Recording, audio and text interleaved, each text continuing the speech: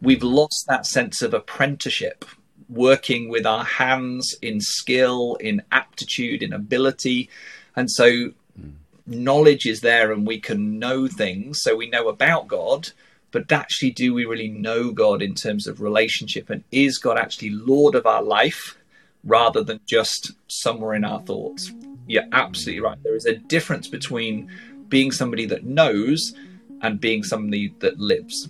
Welcome to the Huntley Leadership Podcast, helping leaders be a positive catalyst in the people they support, the organizations they serve, and the communities they live.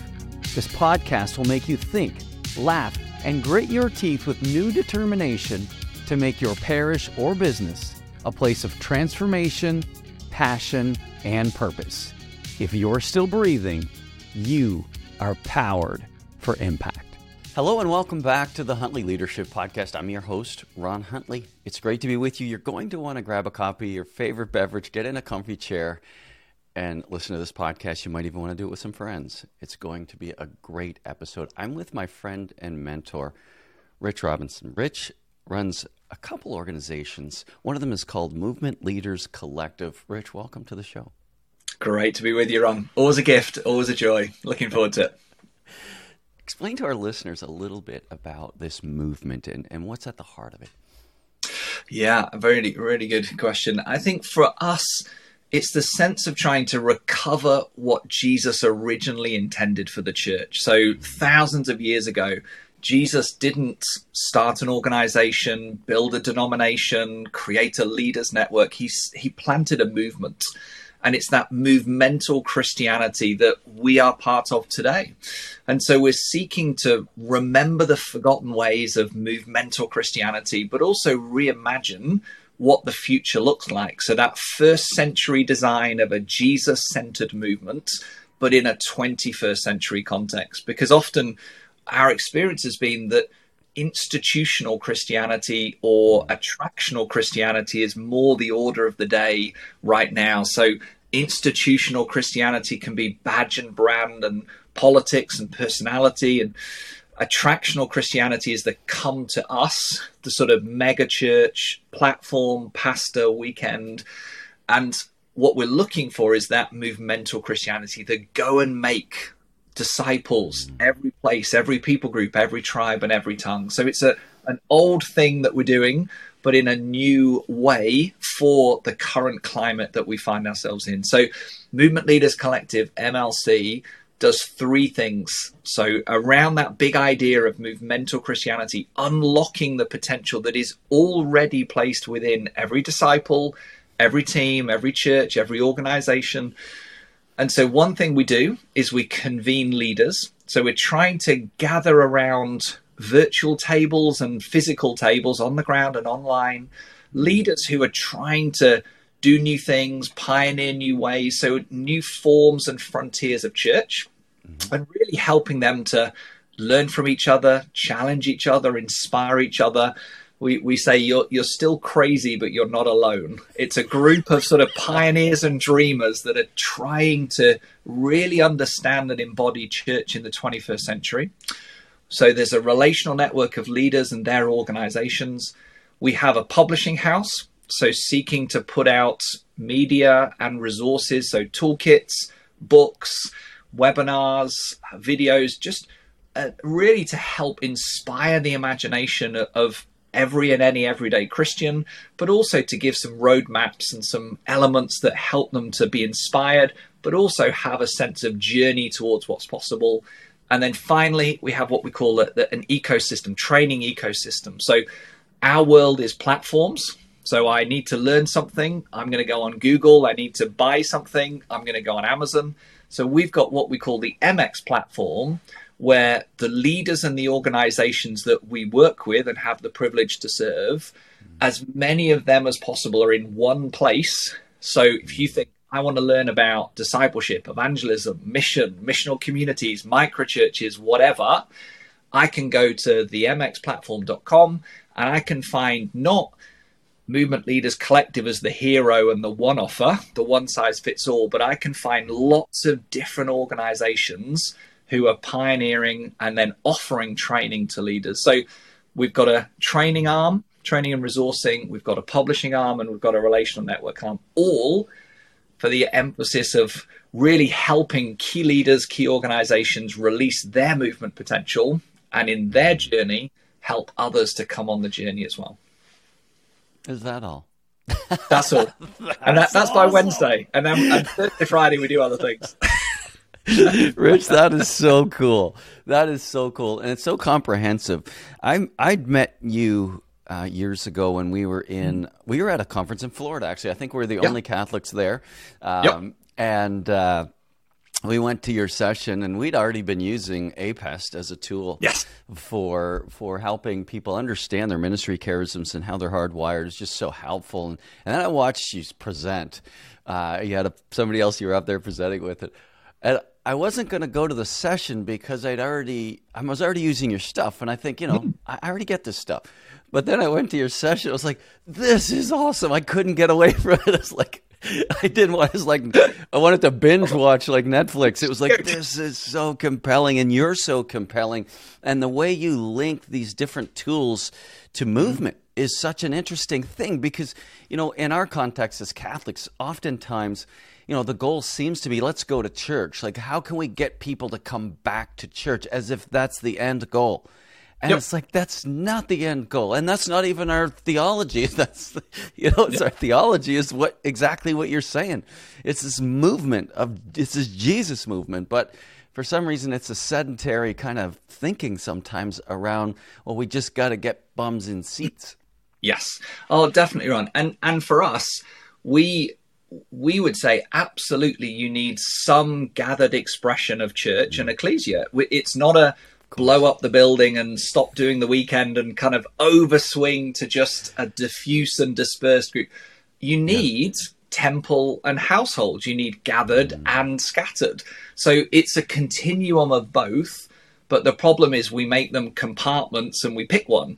So we overemphasize one and underemphasize the other. So every movement, every organization we work with would have some gathered expression.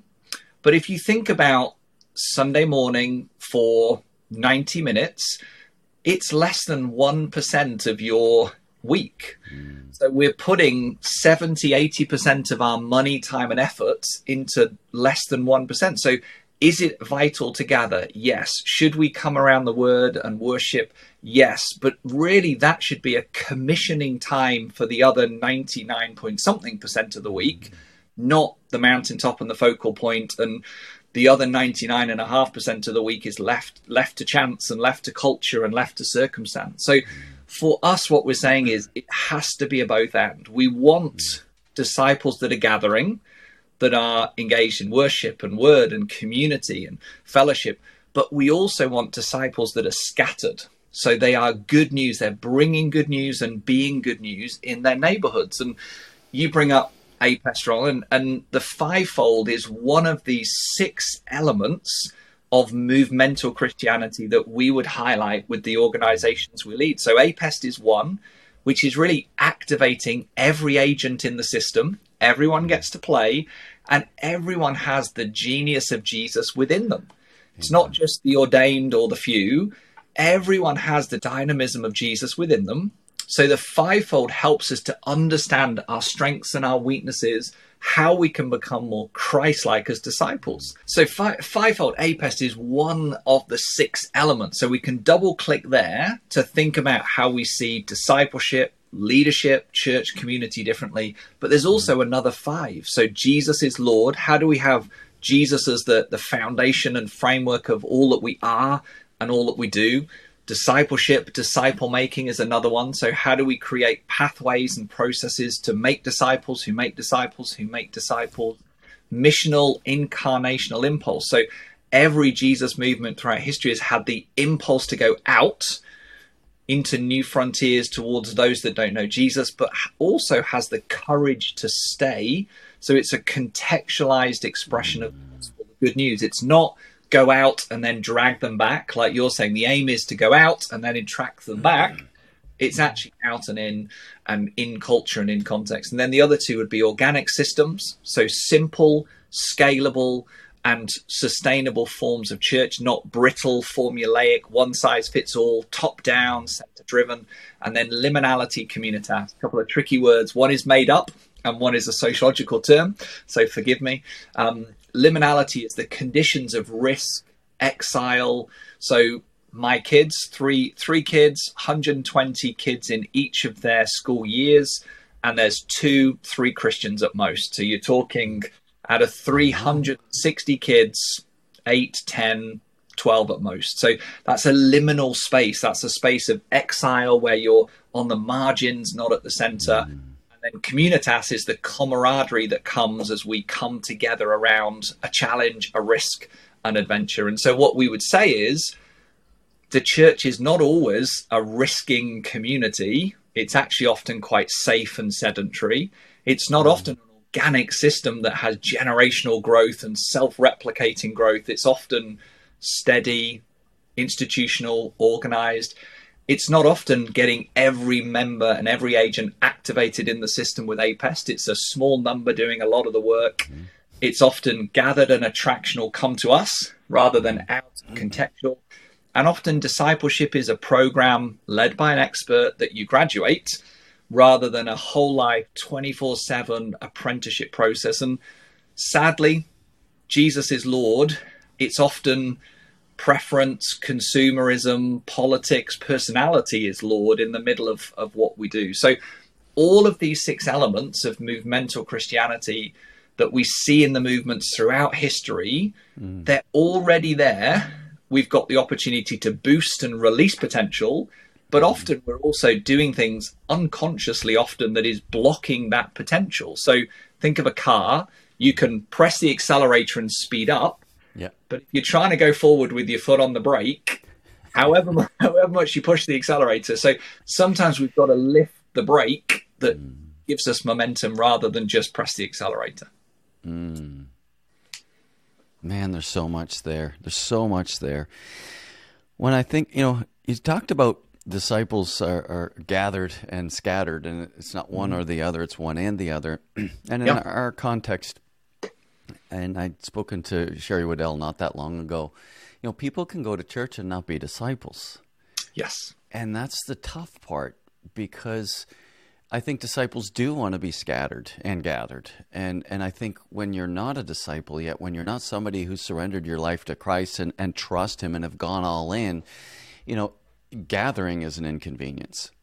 Scattering is out of the question. You know what I mean? And in our context too, I think about all the Catholic school systems throughout the world. For many parents, almost every single one of those churches, not even 5% of the people going to Catholic schools even go to church. Yeah. And so the perception is, well, we go to a Catholic school, so therefore we're Catholic. And it's like, well, you can be perhaps identifying yourself as a cultural Catholic and not be a disciple. And the goal that's not the goal. Yep, absolutely. And you can see that, Ron, in the Gospels. There were many people that listened to Jesus and watched and observed, but there were very few that gave up XYZ and came into proximity rather than distance, and really stepped into obedience and faithfulness and relationship rather than just knowledge and story and distance. So absolutely, we can know things about God, but just because we know things, it doesn't mean that they're actually in our heart, in our hands, embodied as truth. And that's part of the 21st century Western philosophy of education. We're trying to learn knowledge and pass exams. We've lost that sense of apprenticeship, working with our hands in skill, in aptitude, in ability. And so knowledge is there and we can know things. So we know about God, but actually, do we really know God in terms of relationship? And is God actually Lord of our life rather than just somewhere in our thoughts? You're absolutely right. There is a difference between being somebody that knows and being somebody that lives.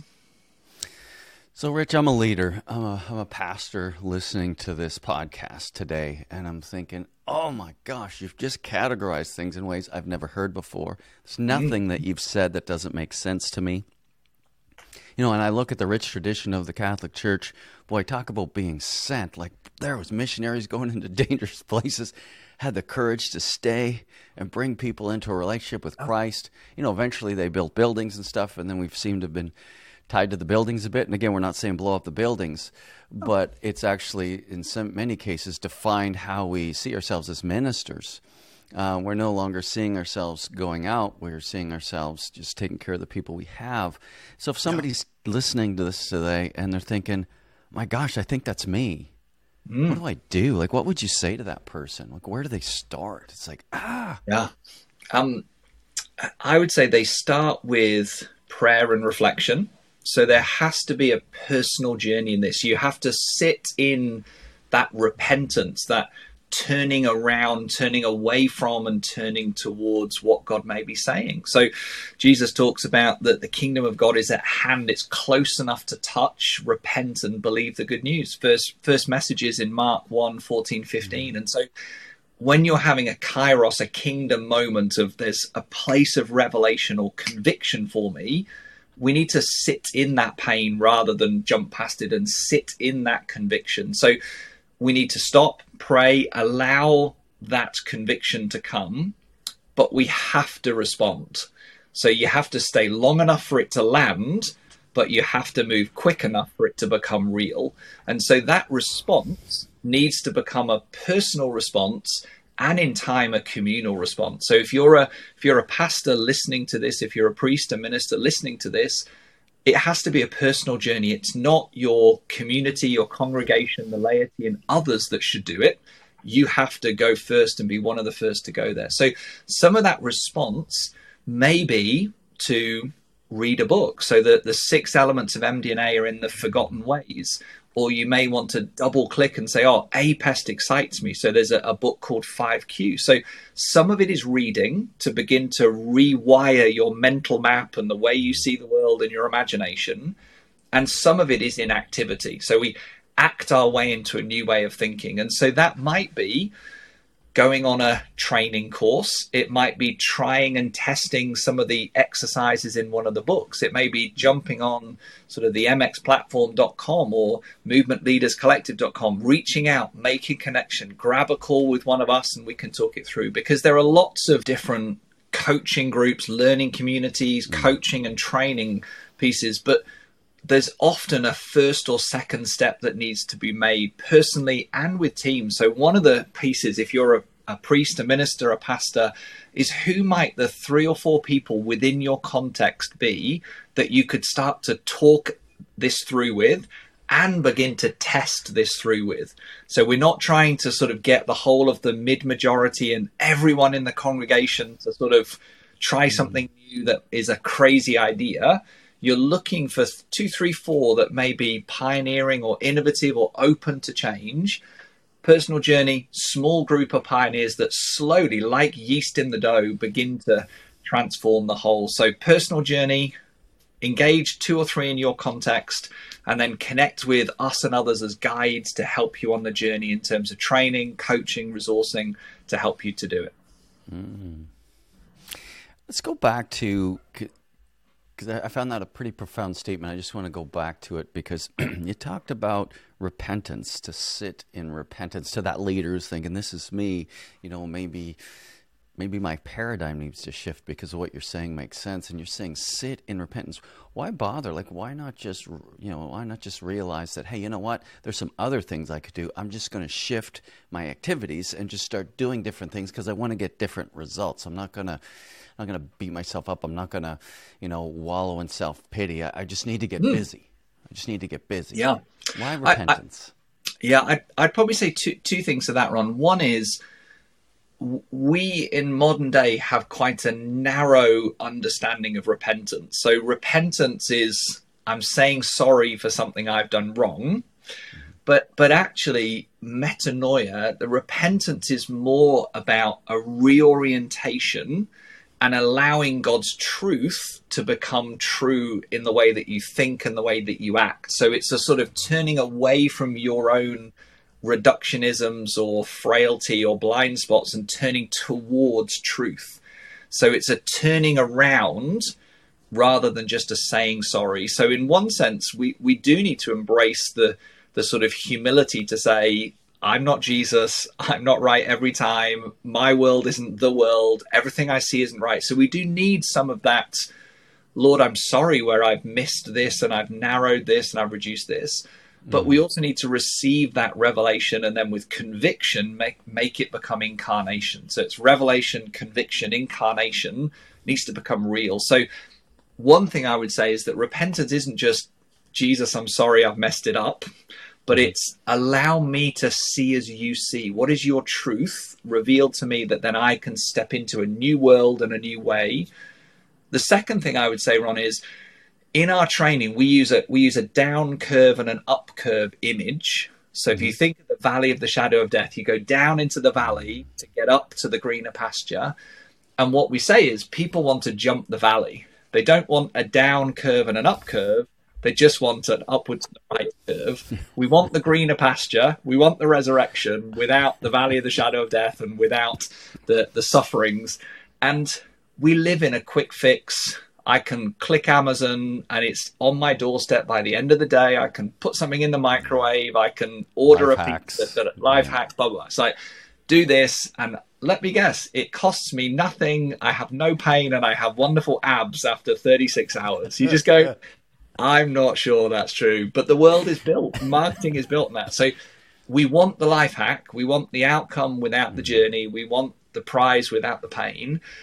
But we would say it's an unlearning and relearning journey. So what do we need to unlearn and then relearn? And that's the down curve. It's actually coming to a place where we've unlearned, relearned. Then we can have revealed to us a better and brighter, more Jesus-centric picture of a future, a hope, a direction. And then we can do the up curve, which is to build the way we think, our paradigm, the way that we're positioned, our platform, so our culture, resources, structure, training, language, and then our practices, our behaviors, our rituals, and our rhythm. So the way we think, the way we are, and we organize, and then the way that we behave. And so often what people do is to say, let's just plug in the app that will change the way we think and act and behave, and let's do the up curve without the down curve, or let's do the app without the operating system.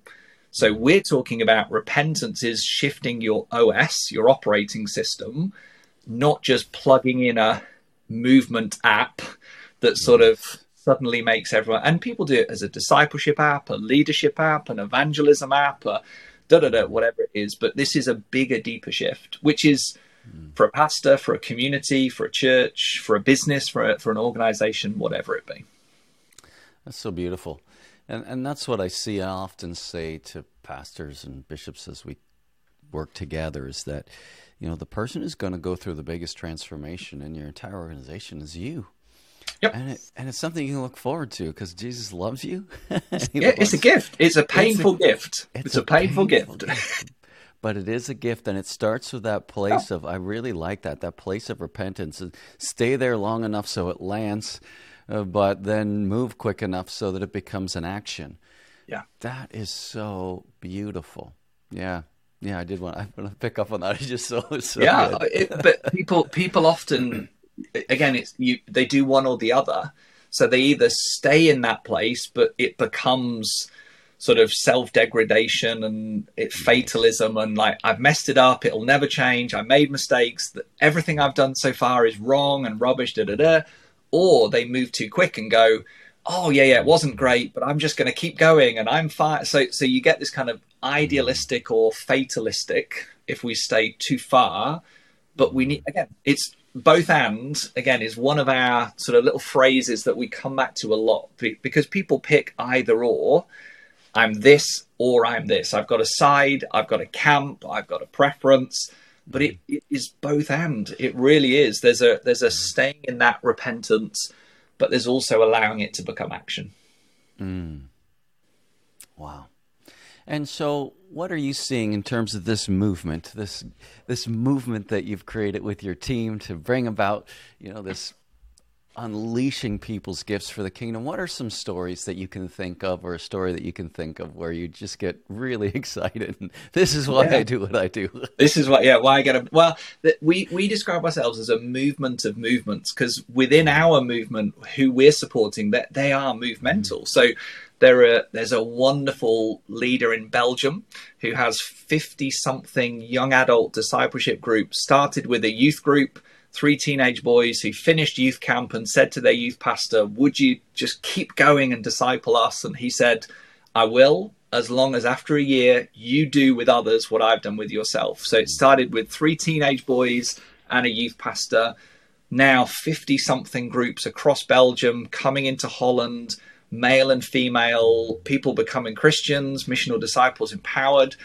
And then micro churches in Tampa or Kansas that are seeing incredible breakthrough in terms of social justice and evangelism and city transformation, all the way through to larger organizations, so city to city or eco-Presbyterian denominations and key organizations on the landscape that are being renewed from the inside out. So it's a whole mix, that it's a mosaic of different forms of ecclesia, but the same heart for movemental. So some discovery Bible studies and disciple movements, some micro church, some church planting, some training, some denominations, some networks. So a whole heap of people. But across, what I love is that there are people taking risks. There are people really doing new things, and their heart is not to be a celebrity or the hero, but to be experimenting that others could follow. They sort of, you draw the maps by looking backwards of where you've come so that others can flow and follow. So there's some wonderful things. I think what I'm seeing is there's challenges around generations. So the generational transitions, there's challenges around digital. How do we live in an online digital world? There's challenges around gender, race, ethnicity, some of these places of real tension in the world. But also there is incredible hope, because there is challenge right now. COVID has stress tested the system, AI, ChatGPT, different generations, lots of different things. So there's lots of challenge right now and stress, but the church has always responded in persecution and at the margins. It's a dynamic, innovative, creative, prophetic people. And so what we're seeing are these little pockets of breakthrough and first fruits, and some are really multiplying to a great harvest, but there's some really unique and dynamic expressions of church and faith-driven entrepreneurship as well. So social action and spiritual change. So that's the community that we have. And they are then leaders that are saying, anything that I've learnt, I want to pass on to others. And so how could a lay Catholic start to build a faith-driven business or a community action project? There's lots of different ways or there's lots of Protestants planting churches, starting businesses, 501c3s, as well as churches really empowering their people in missional discipleship, evangelism, and leadership. So yeah, there's a lot of good going on in the midst of a lot of challenge, I would say, Ron. So, Rich, one of the things that I find interesting about what you just said, and it's just changed my paradigm even of the conversation and who this is really helpful for, because it just expanded exponentially for me, basically because of that youth pastor that you talked about. You know, so many Catholic churches have people hired, and how to support them is tricky, you know, because a lot of people don't know how to support these people in ways that can create a movement. So even if you hire somebody that has that heart for it, the support isn't always there to encourage them to be amazing, even though they have the capacity, even though they have the faith, even though they have the desire. And so what I'm hearing is, man, connect with Rich, connect with this movement. If you've got somebody great and you know full well you don't have the capacity to support them, don't let them go unsupported. It doesn't mean you have to be the direct support. Let's plug them in and let's pray for them, and let's let this movement really be a resource for this person. Because that's what I see in our context all the time, is these people with great faith, great hope, great capacity get burnt out and fade away because the system and the structures in place right now in many of the churches and dioceses aren't good at supporting yet. Oh, absolutely. And partly it is a thankless task to be a priest, a pastor, a leader, because you're expected to be an A-grade performer at 19 different roles. Amen. And have the capacity to fulfill them. It's just unrealistic. And so you've got to be an incredible strategist, communicator, coach, organizer, financial accountant, the list goes on. And so what we've done is to say, well, if we can boost your arm, we can strengthen your work by supporting others, resources, training, support, not to pull them away, but to make them more effective in context. You're absolutely right, Ron. So for a pastor, a priest, a vicar, we have training for them. For a youth pastor, for worship, lots of different roles within the church, there's training there. But also for the lay leaders, the volunteer leaders. So whether that's to lead a small group, plant a microchurch, a missional community, set up a missional endeavor, an entrepreneurial endeavor. Tell me a little bit more about Creo. I know we're coming to an end, but you just piqued my interest.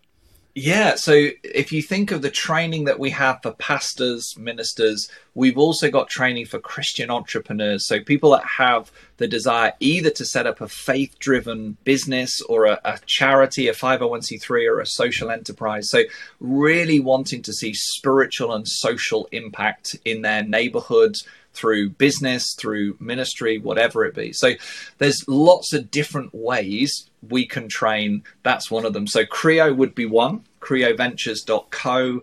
We've got the mxplatform.com, which is where you can get training to really start a microchurch, a missional community, help equip a leader.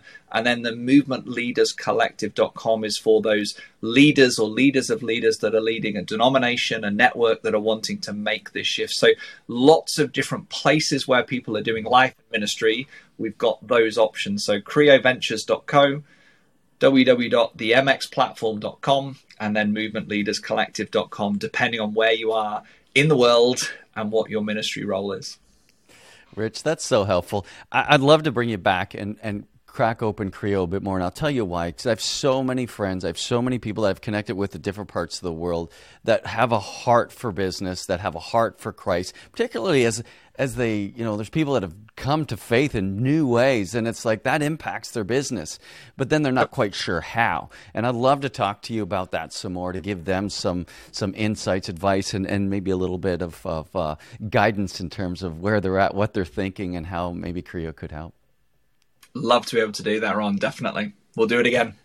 Rich, thank you so much for making the time to be with us today. There's been so many pieces. I'm going to go back and listen to this podcast 5 times myself because there's so many things I want to unpack more. And what a great conversation to have with some other leaders in your area in your parish or what have you, because this is just great stuff. So thank you so much. Thanks for having me. Loved it. So thank you for listening and tuning in. Please subscribe to the YouTube channel if you're on YouTube. Give a thumbs up. If you're listening to this on Spotify or Apple Music, just go and rate the podcast. It helps all the algorithms. We really appreciate everything you do to make your church and your business better. God bless you, and we will see you next time. I want to encourage you, as you lead this week, be faithful to God and generous to others. See you next time, and remember, if you're still breathing, you are powered for impact.